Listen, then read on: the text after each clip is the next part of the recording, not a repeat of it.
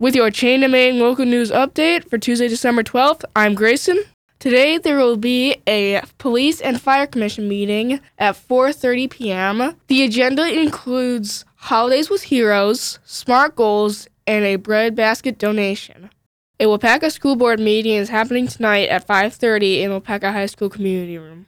They will be discussing extracurricular coaches and advisors, review of state report cards, and a district librarian update.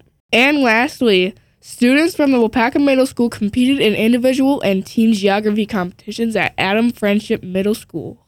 The students did an outstanding job as many medals and trophies were earned. The 7th grade team got first, the 8th grade team got second, and the 6th grade team got third.